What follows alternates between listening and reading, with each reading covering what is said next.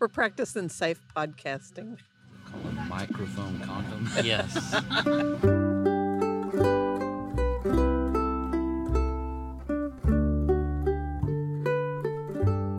Hello, I'm Annette, and thank you for listening to my podcast, Annette on Education. Today is kind of a special episode. It's a day of advocacy in action.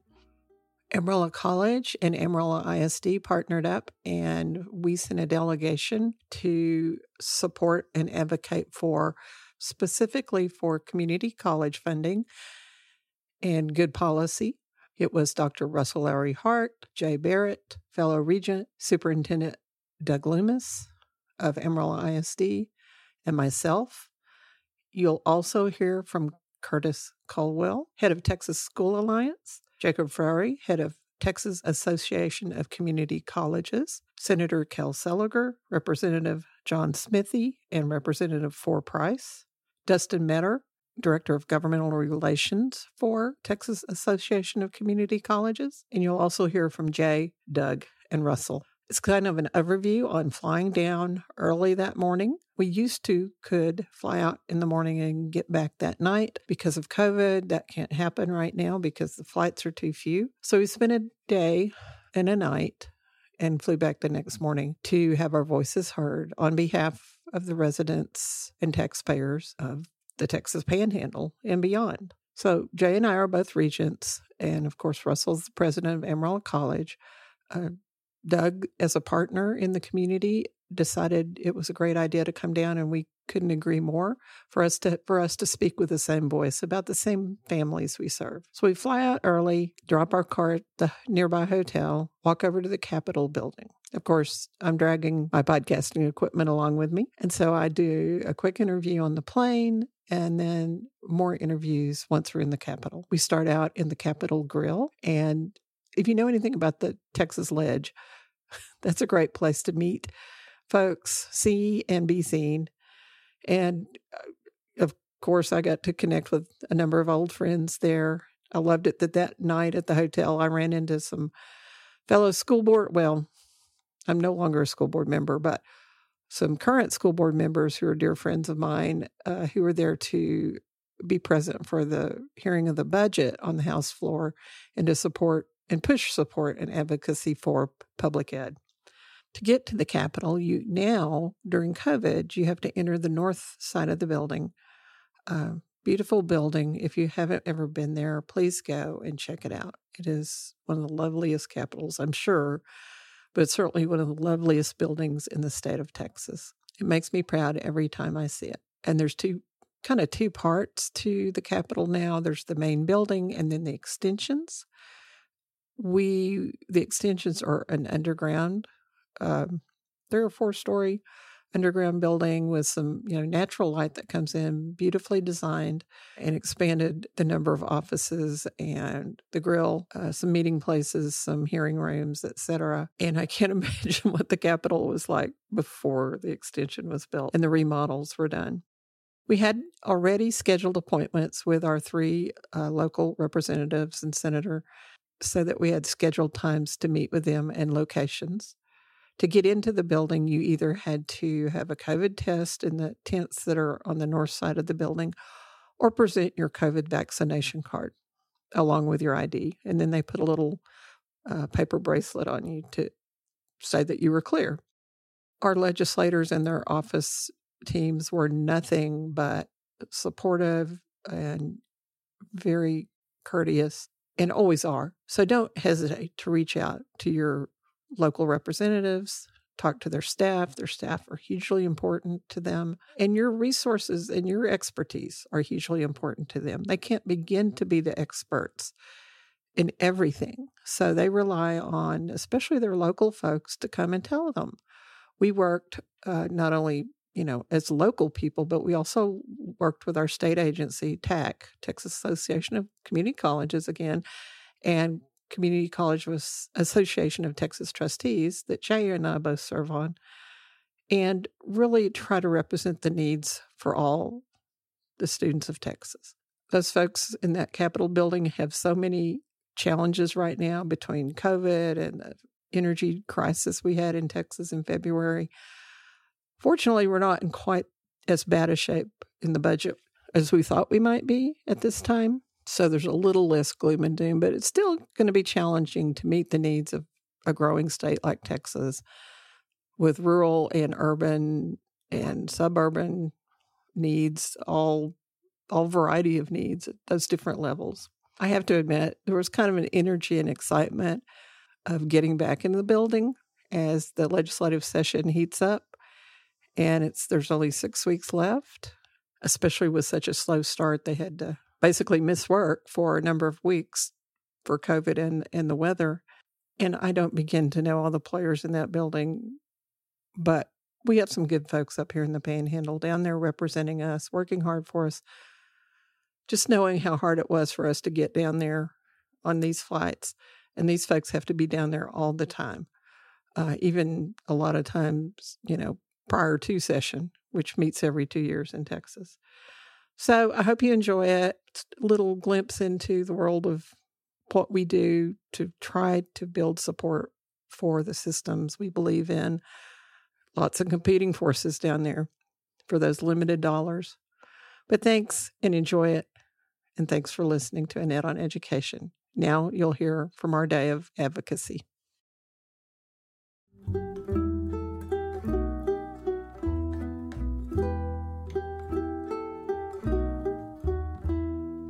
Hello, I'm Annette, and thank you for listening to my podcast. Today we are traveling to Austin, Texas, a group of us, and you'll be hearing from them as well as from some folks at the Capitol.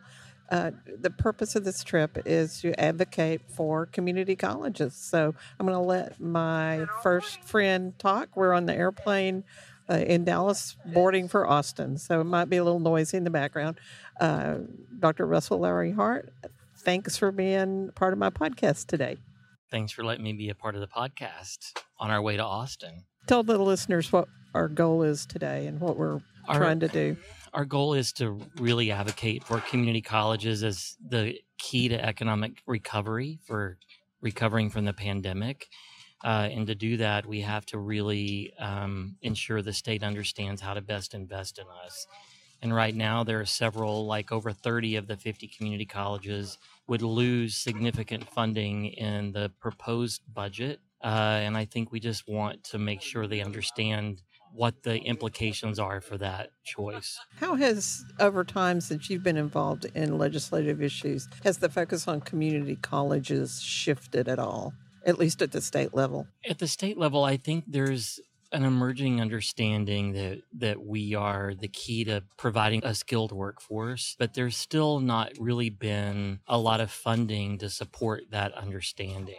And what are the concerns about the current budget? Of course, this has been a crazy year. It's been a crazy year for everyone. I think the biggest concerns I have is any gains we've made in building new programs, providing the kind of professional development for our faculty and the students that they're going to train are going to be lost, and we're not going to be able to ensure the new skills and the economic recovery that our state needs if we have the budget cuts that are proposed. Our other guests involved in the trip today are Doug Lemus, Superintendent of Amarillo ISD, Russell is President of Amarillo College, and Jay Barrett, who's also a regent at Amarillo College along with me and is principal of the soon-to-be AmTech and principal of the current ACAL, who's been on an earlier podcast as well. So we're going to check out now and come back to you from Austin.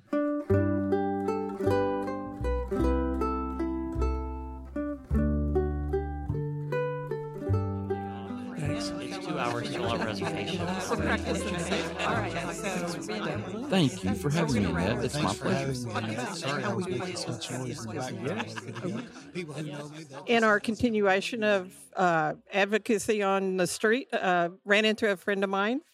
Curtis, introduce yourself. Thanks for being on my podcast. Okay, Curtis Caldwell. I'm the executive director of the Texas School Alliance, former school superintendent in Lubbock, Garland, and various places across the state, and it's great to see you again. Thanks. Well, whether or not you know, I have an Annette on Education podcast. I'll give you a card so you'll make sure you see it. But tell us about the School Alliance. School Alliance is 43 districts, some of the larger districts in the state, but also strategically located. We go from McAllen, Texas, to Amarillo, to El Paso, to Tyler, and all points in between, including Dallas, Houston, Garland, San Antonio, Alief, Northeast, Northside, San Antonio, districts like that. And did you say how many school districts are? 43 now. I know that number is varied. So you would say you represent most of the kids of Texas. Yes. And what we do is we focus on districts that have high numbers of ELL learners, high numbers of compensatory ed students, and that is a little bit of our particular mission. Great. And what are the challenges this session currently? Well, I know that it's a moving target, right? It is a moving target, and today our challenges continue to be focused around the distribution of federal dollars. There are three tranches. There was the first one, which probably paid for all of our hold harmless back last spring when the governor ordered shutdown. The second tranche that came out right after the first of the year was the last part of the Trump administration's COVID relief plan, and then the third part. And everyone's making plans for next year right now, developing their budgets, trying to address learning loss, extended year, all of those issues. So we need to know. And they're doing it in the dark right now because they don't know if those funds are coming or not. Speak to the additional costs that a school district might have because of the COVID issue. What kind of loss? No, what costs? Oh, what costs. Kind of costs? Well, we've already districts have spent a lot of money. When you look at how much plexiglass, people that did things in air conditioning, in ventilation systems, and PPE, and all of those things, school districts already spent a lot. Not to mention to being able to provide some special outreach, technology cost. So all of those going forward are going to continue to a certain degree. So the cost, particularly related to how we're going to address learning loss going forward, is going to be critical. Well, and I know part of that. What's the term? Goodwill or whatever it is. The state has to pay $1.2 billion to higher ed to kind of balance. Yeah, the maintenance of effort. The maintenance of effort provision is, and one of the questions that the state, to their benefit, is still trying to resolve is, can you separate the K-12 money, federal dollars, from the higher education dollars? Because the maintenance of effort is going to be quite expensive for higher ed. And that's something you can't use the federal dollars on tuition relief, which is a problem for higher ed. So hopefully we'll have some discussions and some revelations as we move forward. Unfortunately, there were guidelines issued on Monday from the Department of Education that were less than definitive in terms of what we could do and what we couldn't do. Well, that's a challenge. Well, thank you, and we'll be watching the session as it goes on. All right, Annette, and thank you for all you do and have done.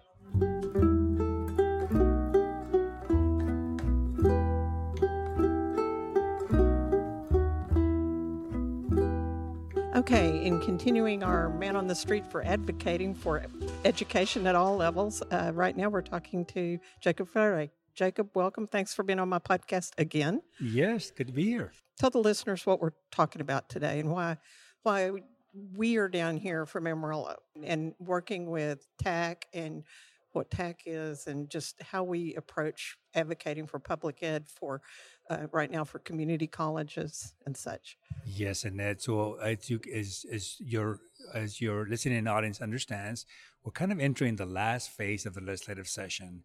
And this is the phase where things get really interesting. And for community colleges specifically, we really are still keeping track on our two policy priority bills, and more importantly, on our funding.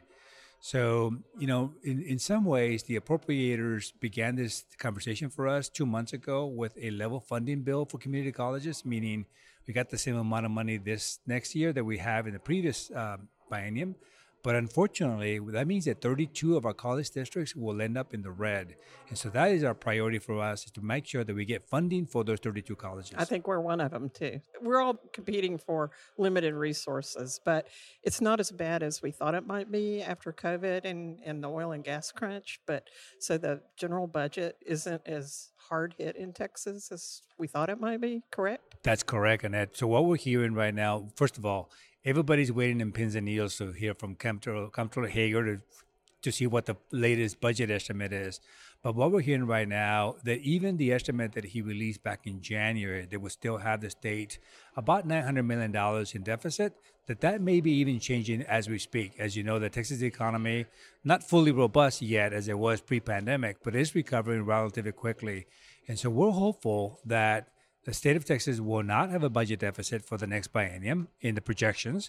And these federal infusion of dollars that are coming to the state of Texas, to our counties and cities, to our school districts, and then certainly to colleges and universities, that these will provide the kinds of resources that we might see a robust next biennium. Well, thanks. Thanks for giving us a quick comment here. Thanks for what you do on behalf of community colleges and the state of Texas. Good luck in the rest of the session for all of us, right? Thank you, Annette. And let me just say a special thanks to Amarillo College for coming down to visit.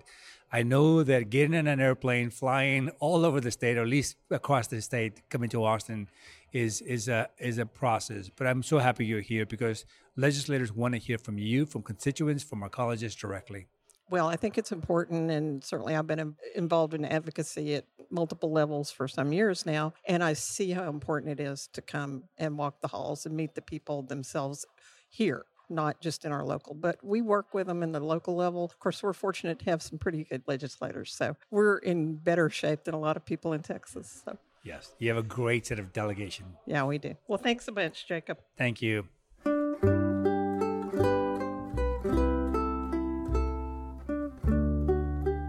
Kel, thank you for being on Annette on Education podcast. Doing a kind of just advocacy overview today for the next episode. Give us an overview of what's going on in session right now. And this is Senator Kel Seliger. Right now, we are just moving bills really fast. From an education point of view, last session was an education session with HB 3, before that HB 5. And so this session, other than the budget, where I think public education is maintaining pretty well, those are the big issues. We've gone on to a lot of other things now, as we always do, and you do when you have over 6,000 bills filed. But that's where we are right now. But the pace is picking up, because even though we essentially gave up 3 weeks to weather and COVID, and we passed too many bills anyway, it's hit a pretty frenetic pace because everybody wants their bills to go to pass. Well, thank you. Thank you for the work that you do and have done for the Panhandle the state of Texas.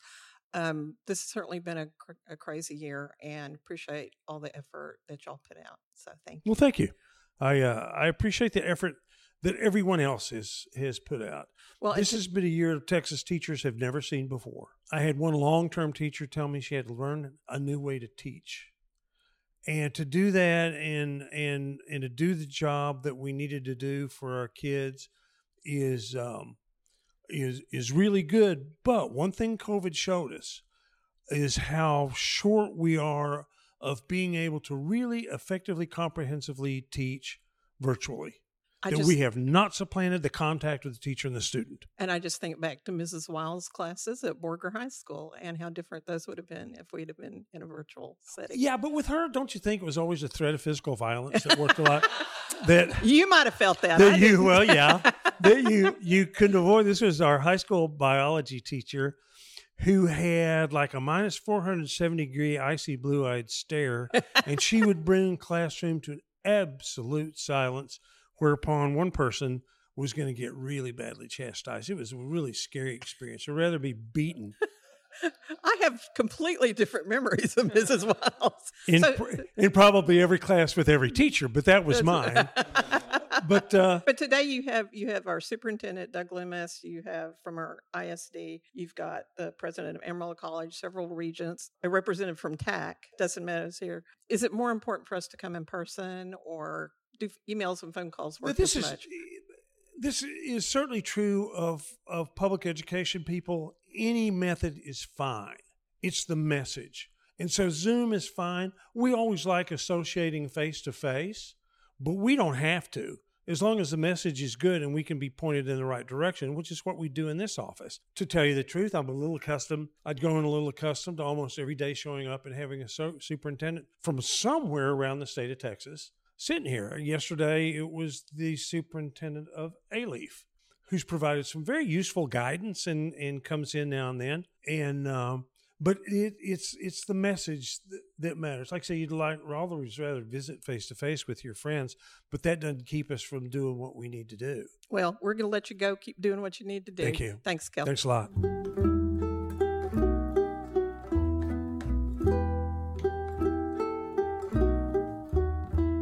So I'm doing kind of an on-the-street advocacy podcast episode. And right now we are in with John Smithy, one of our representatives from Amarillo. And John, you've been in the House how long? Well, I've lost count of the years, but I came in 1985. Wow. And so, yeah.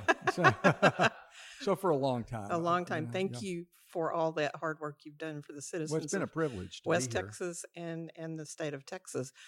Just a quick overview from your perspective. We're here today for Community College and K-12, our local folks here. An overview from your perspective. Well, it's been a tough biennium because of the COVID situation, and that has made a tough session as well.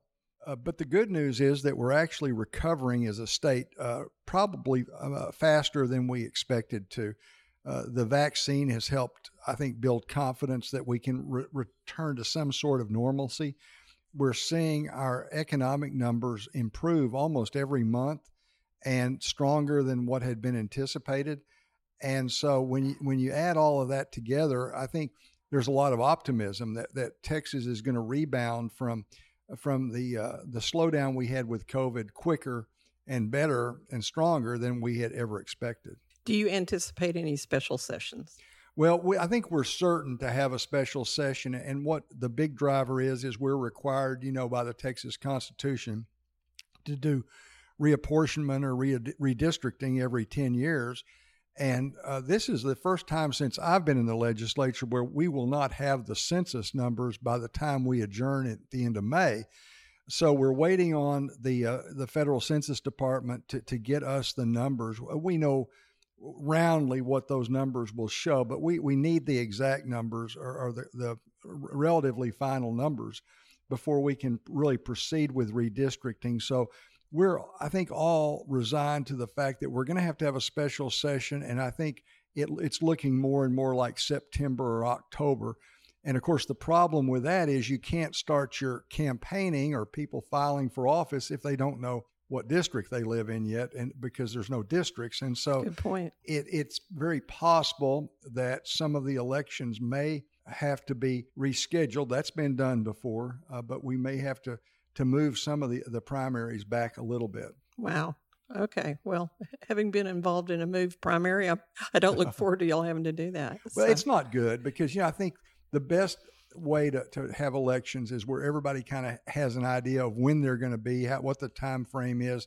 I think you tend to get higher turnout in those circumstances than when you move the dates around. And our last big move that we made in election dates is putting more time between the primaries and the runoffs, because what we found out is that our overseas voters, particularly our military voters, by the time they could get their vote physically back, it was too late to be counted in the outcome of the election, and so that just didn't seem right. So we did put a wider range, basically move the runoffs back about a month from what they had been. Well, John, thank you for all your effort on behalf of the state of Texas. Thank you for the effort on, for the Panhandle, and thanks for being on my podcast. We appreciate it. Well, thank you. It's an honor.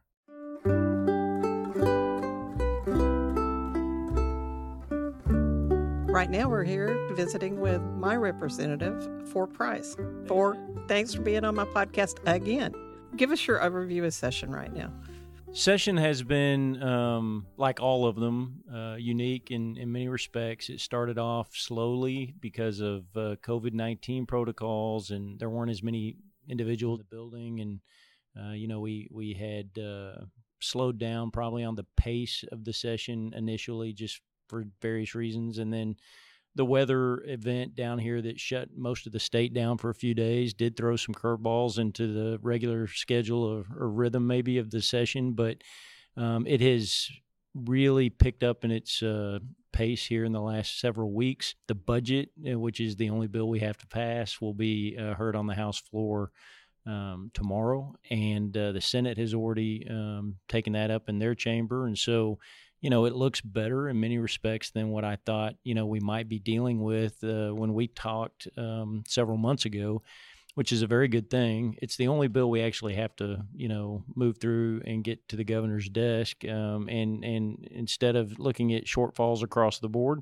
we're looking at good economic factors that will probably, allow us to fund all the agencies and services that will meet Texans' needs and do it in a way that is responsible and also is balanced. And so I'm looking forward to that process tomorrow. And the session is otherwise going very well. So many different policy issues are being addressed right now, from healthcare to higher education, public education. Of course, those areas really take up just a huge chunk of policy oxygen in every room here at the Capitol. But so many other things are being discussed: natural resources, economic development,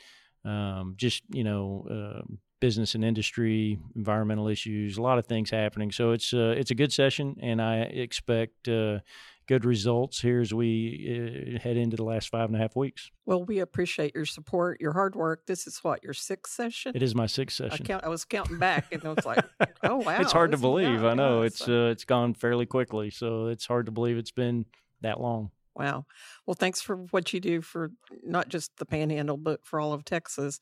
Again, a lot of folks really don't understand what advocacy means, but you probably do, because you have everybody in your office advocating for everything all day long throughout the session. It's been a little different, I know, this session, but we appreciate you meeting with us and visiting with us about community college and public ed. Well, I always appreciate the feedback and the insight, and I would say that if you weren't sitting here with other members of the community, both the higher ed community and the public ed community from Amarillo, but it is invaluable. It makes every member here a better representative, senator, advocate for those interests when they really have good people from their backyard that are telling them, this is how we're affected, this is what the issues are, this is what should be prioritized, this is what it means to us if certain things happen or don't happen. And so I can go into a committee, or I can talk to my colleagues and say, I've heard from the superintendent of AISD or the president of Amarillo College or board members, and this is exactly what they're telling me needs to happen. It has more impact than if it's just my opinion. So it's great, and your insights are invaluable. So I appreciate it. Well, thanks. And we do partner pretty well in the Panhandle, so that's why we're here together today. Yes, we do. I'm always proud of that. Yeah. Well, thanks a bunch for Absolutely. Appreciate you being on here. Thanks.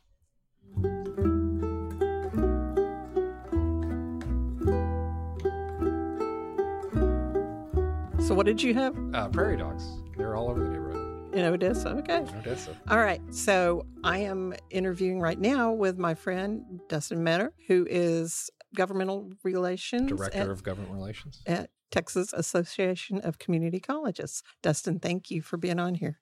So tell us what your role is and kind of how you spend your time. Sure. I Director of Government Relations for the association. And so what that means is I work with our board and with our executive director to advocate on behalf of all the colleges in Texas that are members of the association. We work on proactively advocating for and against legislation. We are, as a 501c6, a unabashed advocacy organization. So we do come to the Capitol. Our North Star, as we say, is funding, and we come to prioritize that we get the support we need from the state for all of our college districts. And then we do work on a few policy issues, advocating for changes to the dual credit landscape, to transfer, to grant programs to support our colleges, you name it. And all of these are approved by our board through a process that I work with our team to help facilitate. Great. And I'm on the CAT board, and we work with you through that as well. So absolutely, yeah. The CAT is our the Community College Association, Texas Trustees is our sister group, and we're all housed together, and we work hand in glove on policies to advance for our colleges. Great. And the big issues this session? Well, this session, like every session, it is funding, number one. The nature of the community college formula, which is largely driven by enrollment, means that in this fluke year, I would say, of the pandemic, where statewide our enrollments are down, does not spell a good budget situation for most of our colleges. So we're working on trying to shore up that situation.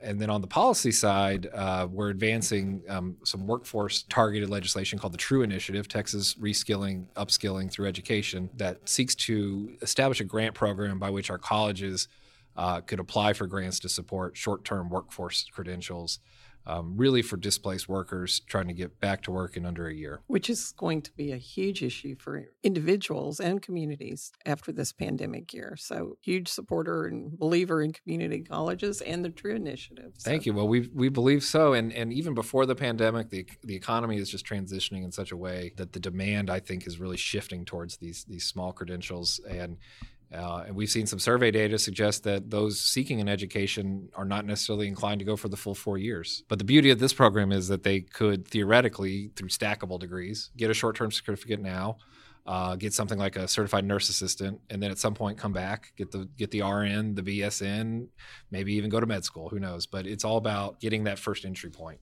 Great. Anything else our listeners need to know about advocacy? I mean, if I'm just out there and I care about community college or whatever, but I'm not a board member or something, what would I do? Well, if in the great state of Texas, where we have a committee system that allows for public testimony, we have open access to, hopefully, to your representatives. Even if your member is not on a higher ed committee or a finance committee or appropriations committee, it's all about letting your local voice in Austin know what the current status is for your institution and how it's affected. So really just making sure that your member knows what's important for your community college. Great. Thanks so much, Dustin. I appreciate Happy to do it.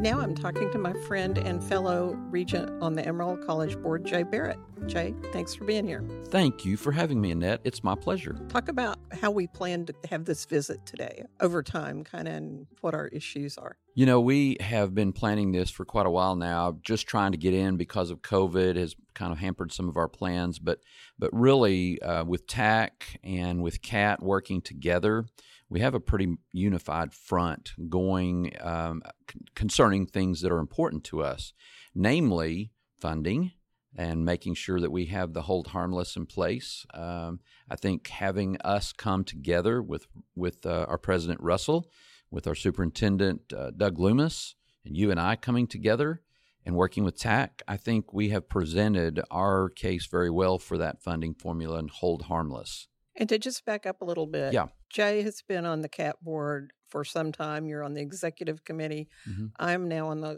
also on the CAT board, and I'm on the legislative committee.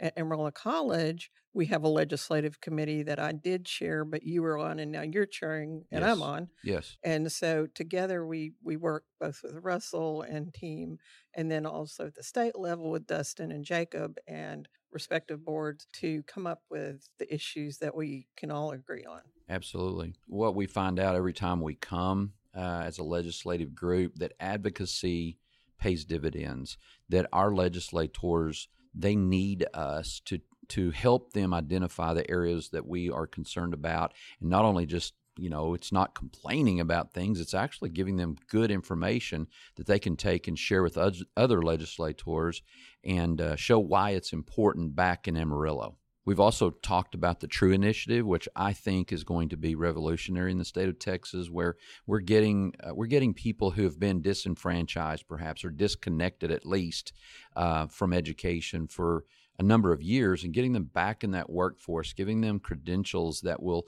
lead to jobs that pay well. And it's also about stackable credentials that they can build that That's exactly what we talk about in high school where I'm principal, is that you have this pathway that you create. Most of our pathways run from high school right through Amarillo College and beyond, but it's really not about getting a degree necessarily. If that's part of it, then that's what you do. But it's just about getting that credential that will lead to those jobs, those career pathways that you want to be in. And Jay, you and I have known each other for a long time as principal at multiple schools in Amarillo ISD. Me as a board member, our kids did some things together, I know, at one point. Then I run and serve on I run and get elected to the community college board at Amarillo College. And then we had an opening and you applied. You're a busy man. Why in the world did you want to spend time on the college board? You know, I'm thinking back to that interview, basically, is what it was with you and 2 other regents. I was sitting on my back porch reading the Amarillo Globe News, and I saw the article that said, hey, they're looking for someone. And I thought, you know, I've done what I do in education for about 30 years that I'd been doing that in public ed. And I thought, how else could I serve education? Because I at the high school level, I've seen where students go or don't go. And so I came in there, and I think I made the statement that, you know, I've got a lot of plates spinning, but being a regent at Amarillo College would be like the dessert plate. And it would be something that I value. And I've so much benefited from being a regent, not just hopefully benefited the college, but benefited my career and benefited Amarillo ISD with all the connections that we've been able to create and just my simple understanding of what college is all about. Well, you've been a great regent, and I think you bring tons of value. And so I'd like to, shout out to folks across the state or beyond. Consider that if you're in education, that maybe your local community college needs you to run for office, or vice versa. Run for school board if you're involved in community college, because the systems aren't built together or aligned, but the more we can do to interconnect them, the better we can do to meet the needs of our students and our communities. Well, you know, when you could look at it as I'm on both sides of this fence, but really, why is there a fence? You know, why do we have something why do we have something in between us? And I think that's what we're doing in Amarillo ISD. That's kind of revolutionary, that we're just growing this pathway, this pipeline, and it's going to pay dividends for our community for years and years to come. Well, Jay, thanks a bunch, and I look forward to working with you and serving with you more if I get reelected. No ifs. Let's do it, Annette. Let's get it done. All right. Thanks a bunch, Jay. Okay, thank you. Bye.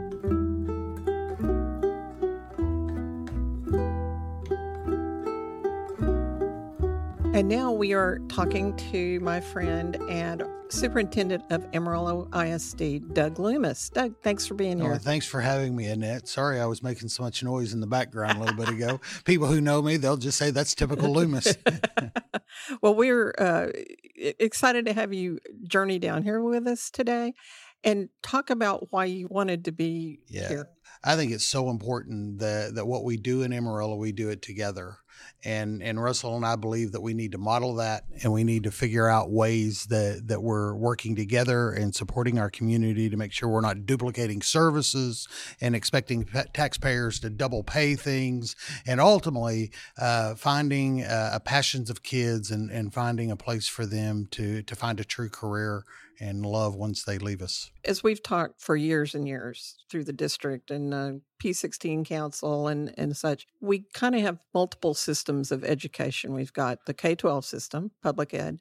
We've got the community college system, and then we've got the four-year universities. We've brought those all together as much as possible, and it's still working on it in the Panhandle. It's not true necessarily across the state, but what kind of benefits do you see from us working together? Well, it brings expertise, and it what it really does is it brings the culmination of 14 or 16 years worth of education together for kids, where they're going to, as adults, have a career and a passion. And so when we work together, we streamline that and we build those bridges together, and we don't make kids duplicate things themselves. You know, one of my pet peeves is we make a kid do something and they turn right around, 2 or 3 years later, and they have to do it at a college or at a university. And then when they get in the workforce, and what this does is it ensures that kids are getting the skills that they need from us Amarillo College is able to provide the skills that they need, and then ultimately right into that workforce or into a baccalaureate degree. So it's 21st of April today in 2021. It's been a crazy year because of COVID. And the big issue right now that's hot on the table is what? Finance, finishing up a legislative session to see how we're going to come out of COVID. For public ed, for us right now, it really is that conversation in Texas about where's the federal dollars going to go and when will they roll and how we'll be able to use those. And so that's really the big topic that's out there right now. Amarillo ISD is a member of the Texas School Alliance. And We are. visited with Curtis earlier in this podcast. And so you have to come down here or at least get on a Zoom meeting now periodically and really try to, get Amarillo's needs in there, even though we're farther away from Austin than just about anybody in Texas, maybe El Paso. But we're way up in the Panhandle, and it's important that people in Austin hear our needs and what's it going to take to ensure our kids are successful. And so we do that through advocacy. We're part of the Texas School Alliance. Today gladly came with the Amarillo College group to help advocate for those things that will make us all stronger and better together. We live in a world today where so often we want to villainize one another, and we really have lost the art of compromise. We look at things, and unless I get 100% of what I'm wanting, somehow I'm going to villainize you or feel like I've lost. And I think as leaders, we need to step up and show what the true art of compromise is. And all of us come to the table and look what's best and understand that many times best means a compromise. But the only way we get there is when we're at the table together, and the people that we elect, that we send to Austin, we're telling them what we need, showing them what we need, and then being willing to understand that other people in Texas are going to have different needs. And so we come back ultimately to the art of a compromise. And when there's a compromise, we're to win. I like that. Well, Doug, thanks so much for being on here. Appreciate you. Bye.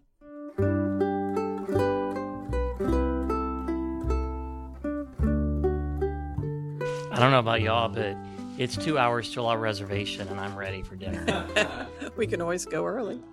So we're going to wrap this up. We spent the better part of the day in the Capitol in Austin as the Amarillo College team, including Doug Loomis from Amarillo ISD. Russell, how do you think it went? I think we got to be clear with what we needed from our representatives, and they were responsive. They had great questions, and we had even better answers. And I like that we were able to visit with our reps, with elected regents, with the president of Amarillo College and the superintendent of Amarillo ISD, and the Texas Association of Community Colleges Governmental Relations. We're stronger when we're a team across organizational boundaries, and I feel better going home than I did coming. I feel like there's a path forward that we can see. Our reps have to, not just our local that we've elected, but our elected officials have to follow through with it. But there's a path, and it's not a difficult one if people will just do the right thing. And I think it's really important that we came together, both K-12 and community college. I've always thought that, and you have as well. So we've worked on that in our community. It's not true across the state, and I'm sure not all representatives or senators have their local community college president and superintendent visit together at the same time. So some potential partnerships there for listeners out there, please. Well, we're all trying to educate the same families, and we're stronger when we educate them together in alignment.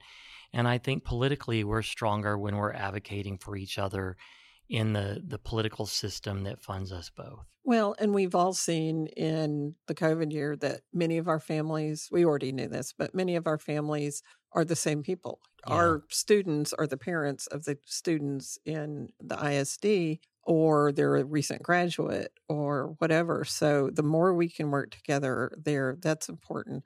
But also we saw the challenges that these families face. And of course, Amarillo College is national award winner for recognizing these issues, and that, maybe not all these students have access to technology and to the internet. I think that it speaks to given that we're in the state capital of Texas and we're here for political reasons, it speaks to the political imperative that the elected officials in this amazing building have to respond to.